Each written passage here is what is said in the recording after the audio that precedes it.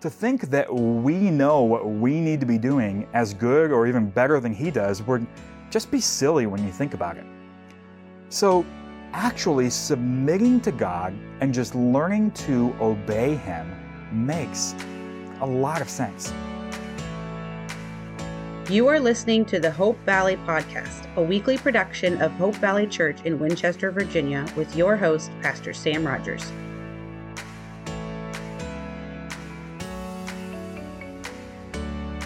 Hello, and welcome to Sunday Morning with Hope Valley Church. Today, we're starting a new series called Practical Gifts, where we will be learning about and hopefully demystifying the gifts of the Holy Spirit. You know, if you're like many people, the gifts of the Holy Spirit may be a topic you're unfamiliar with. Maybe you've heard about them, but aren't really sure what they are or how you can grow in exercising spiritual gifts in your own life. So, we'll be taking these next 4 lessons to learn what they are and why we receive them and how to use them in a biblical way that honors God and ministers to other people.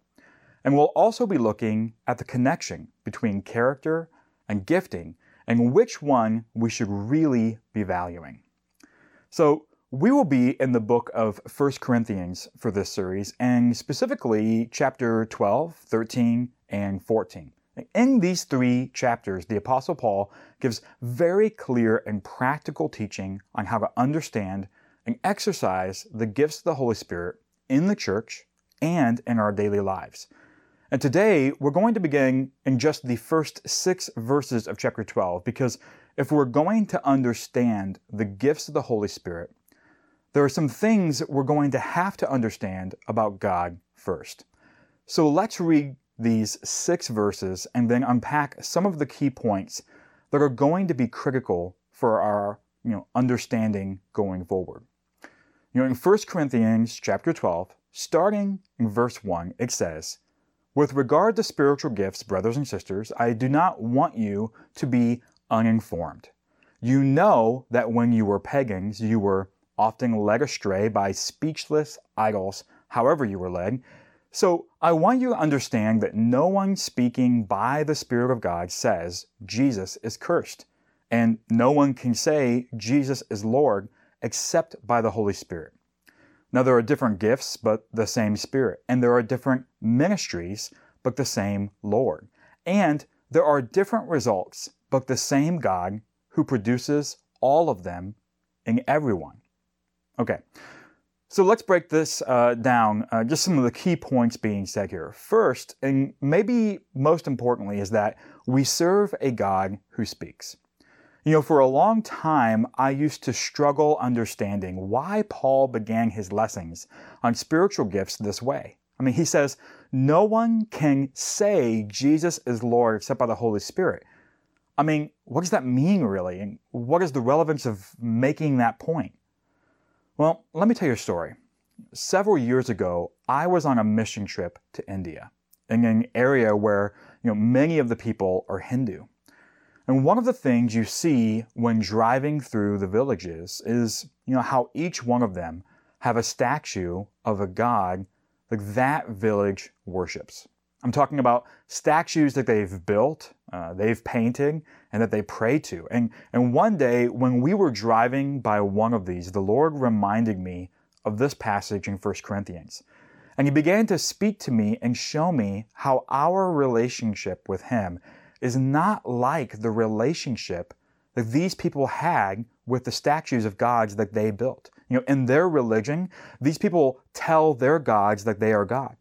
But with the Lord, it is He who tells us that He is God.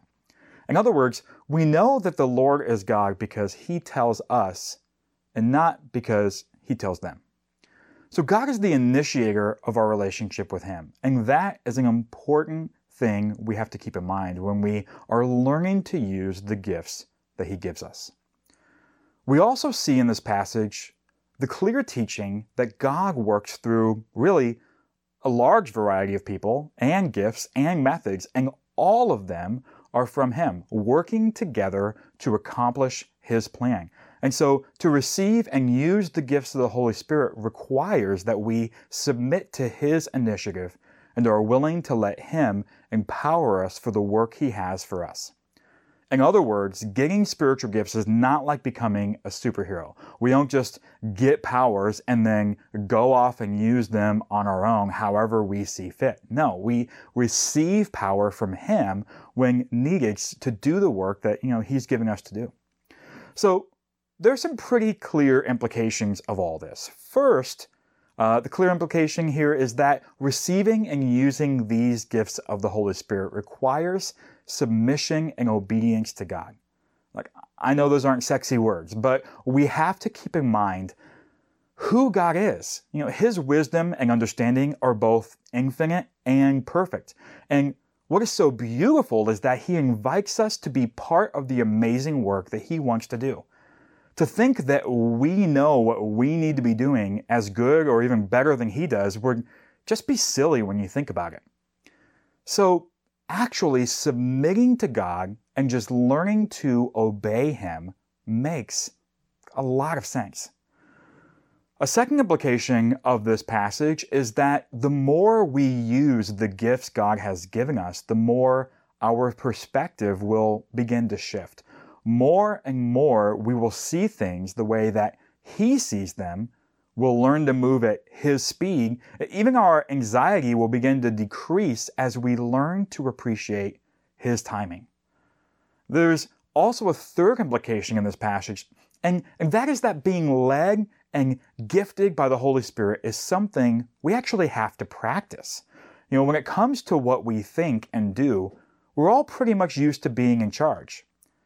Submitting those things to God so that His Spirit can lead us to think and say and do is something that takes a lot of practice. But the more we do it, the more we will see God move in our lives and use us as part of His wonderful work in the lives of the people around us. Oh, and as a beautiful bonus, we get transformed in the process, becoming people that look and sound and act more like Jesus. Okay, so you're hearing me say all of this, and maybe you're on board and you're asking, okay, so what do I do? How do I actually do this? Well, let me start by giving you one simple thing to practice starting today, and that is simply learning to hear from God. Listening to God is kind of like a muscle that you need to exercise. The more you work, you put your work into it, the better it will be. And it's actually not very complicated. It involves doing the things you've probably heard before, but that you need to, actually start doing regularly, right? Here it is. You're going to need to spend time in prayer and spend time studying the Bible. If you want to hear from God, start with the book that has 1,500 pages of what God sounds like when He speaks, right? I know it sounds like an oversimplification, but trust me, the more of God's Word that you put into your mind, the more you will be able to identify His voice when you hear it. And if studying the Bible is something you don't know how to do, we have something for you that might help. Just go to, the downloads page on our website. It's www.hopevalley.church. And you'll see on the page a button to download a document literally called How to Understand the Bible. Okay? Read that through, a few times, and I think you'll find, you're more confident to start studying. Then, in your prayer time, ask God to speak to you and then spend time listening as you think about what you've read in the Scriptures. Now, you might be hoping for a faster, less work-required way of hearing from God, but I'm sorry to tell you there really aren't any shortcuts to this. Like any relationship, it requires time, patience, and learning. So don't give up. Stay at it. One of the encouragements we have in Scripture is that God is never very far from us and that He actually loves to reveal Himself to those who seek Him with all of their heart. So this week, take that time to practice talking to God and giving Him time to speak back to you. The next week, we're going to look at the different kinds of gifts that we receive from the Holy Spirit and why they are so important. and useful in our lives. But before we go, I would like to leave you with some questions to consider and pray about this week. Now, I know that these may be challenging and even invasive, but I really encourage you to give them time in thought and prayer.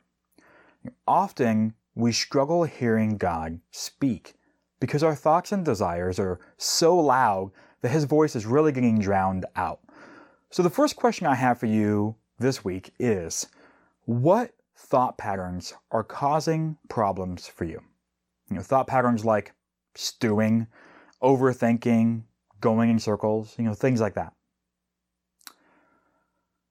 The second question is, what areas of your mind and emotions are you really not submitting to God? And then the third question is, what desires or needs are you unwilling or resistant to surrender to God? All right, well, thanks for taking the time to be with us today. I pray that God will truly reveal Himself to you this week as you seek Him out. May you be richly blessed by His love, His presence, and peace today and every day. We love you. Bye-bye. We are so glad you have joined us today. To learn more about Hope Valley Church and get access to free resources, just go to www.hopevalley.church. Hope Valley is a church based in Winchester, Virginia that meets in homes around the region. So if you'd like to find out more about home churches, how they work, and how to locate one near you, just go to hopevalley.church/house. Thanks again for joining us, and may God bless you today.